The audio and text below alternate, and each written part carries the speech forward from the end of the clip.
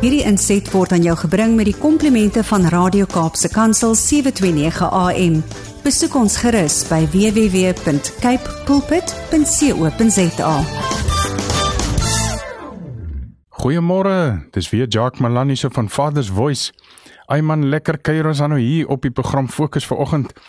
En ek wil vandag met jou praat oor sendbriewe, 'n brief. Man, kom ek stel dit sommer meer duidelik, jy is 'n brief. Nou ons is op pad Kerstyd toe en ek dink vandag ervaar ek sommer om, laat ons moet reg wees vir hierdie ene. Nou om reg te wees, beteken om voorberei te wees. En ons moet dis 'n bietjie oorgesels. So as ons dan nou sê, ek en jy is sendbriewe, wat beteken dit vir jou spesifiek? As ek so 'n stelling maak, wat gaan in jou kop aan? Is jy 'n sendbrief? Wil ek eintlik byvoeg? Ja, dis 'n vraag miskien. Nou kom ons kyk gou na 'n vers wat ons kan help. Ek is in 2 Korintiërs en ek is in die 3de hoofstuk vers 2, 2 Korintiërs 3 vers 2. So hier wil ek gou vir jou noem. Julle is tog self ons brief, geskryf op ons harte, bekend aan en gelees deur alle mense. Man, dis sommer 'n lekker duidelike vers hierdie. Nou, interessante manier hoe Paulus homself hier uitdruk, en soos die Heilige Gees vir hom gewys het natuurlik. So tog, as jy hierdie vers in die Amplified, in die Engelse Bybel bestudeer, dan sal jy 'n klein verskil opmerk, want hier staan die volgende, dit sê, "No, you yourselves are our letter of recommendation, our credentials written in your hearts, to be known, to be perceived, to be recognized, and to be read by everybody."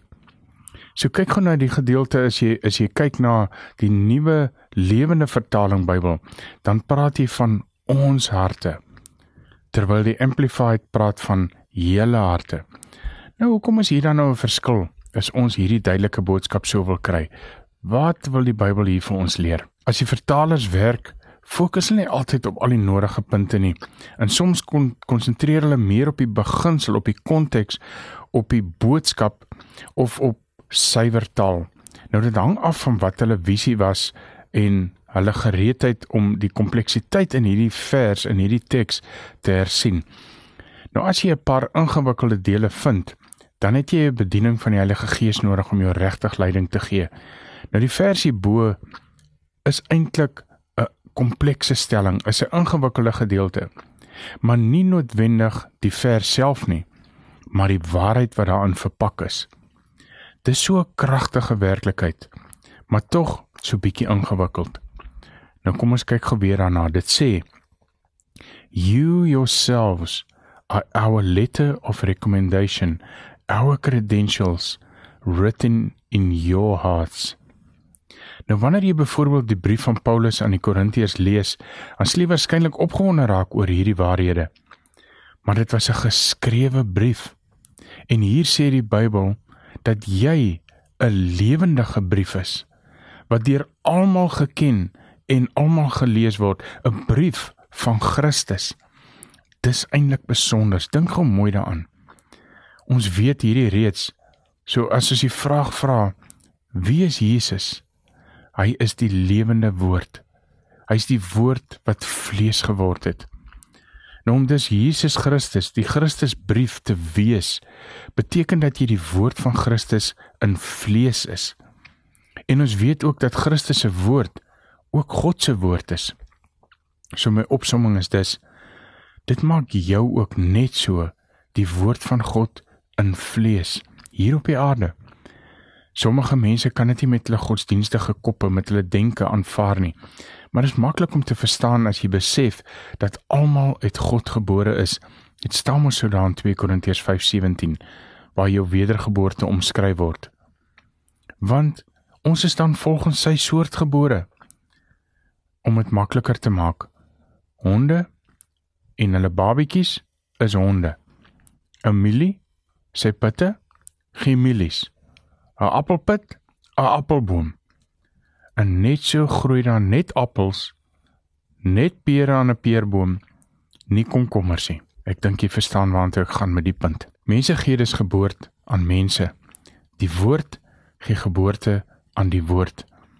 Nou 1 Petrus 1:23 sê, hierdie weergeboorte is nie deur julle aardse ouers bewerk nie, want die lewe wat hulle julle gegee het, loop uit op die dood. Die nuwe lewe wat God gegee het, is vir ewig, want, en dan verduidelik hy dit mooi, dit kom van die ewige en lewende woord van God. Daar praat hy van die wedergebore, ek en jy, die wedergebore lewe.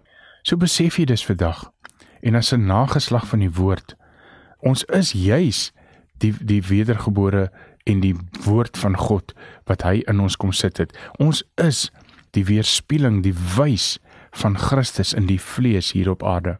So wat draai jy vandag uit? Watter woorde kom vandag by jou mond uit? Klink dit soos Christus sin? Klink jy soos iemand wie se Vader die almagtige God is? Is jy verantwoordelike inwoner van hierdie koninkryk van God? En daarmee vra ek spesifiek, en juis wanneer dinge so skeef gaan, wanneer dinge so mal gaan nie om ons, so woes gaan, so deurmekaar is, wanneer dinge in ons teenwoordigheid nie lekker is nie, wanneer landsleiers God belaster, Jesus maak asof hy niks was nie, wat doen jy dan? Hoe lyk jou lewe dan? Hoe klink jou woorde dan?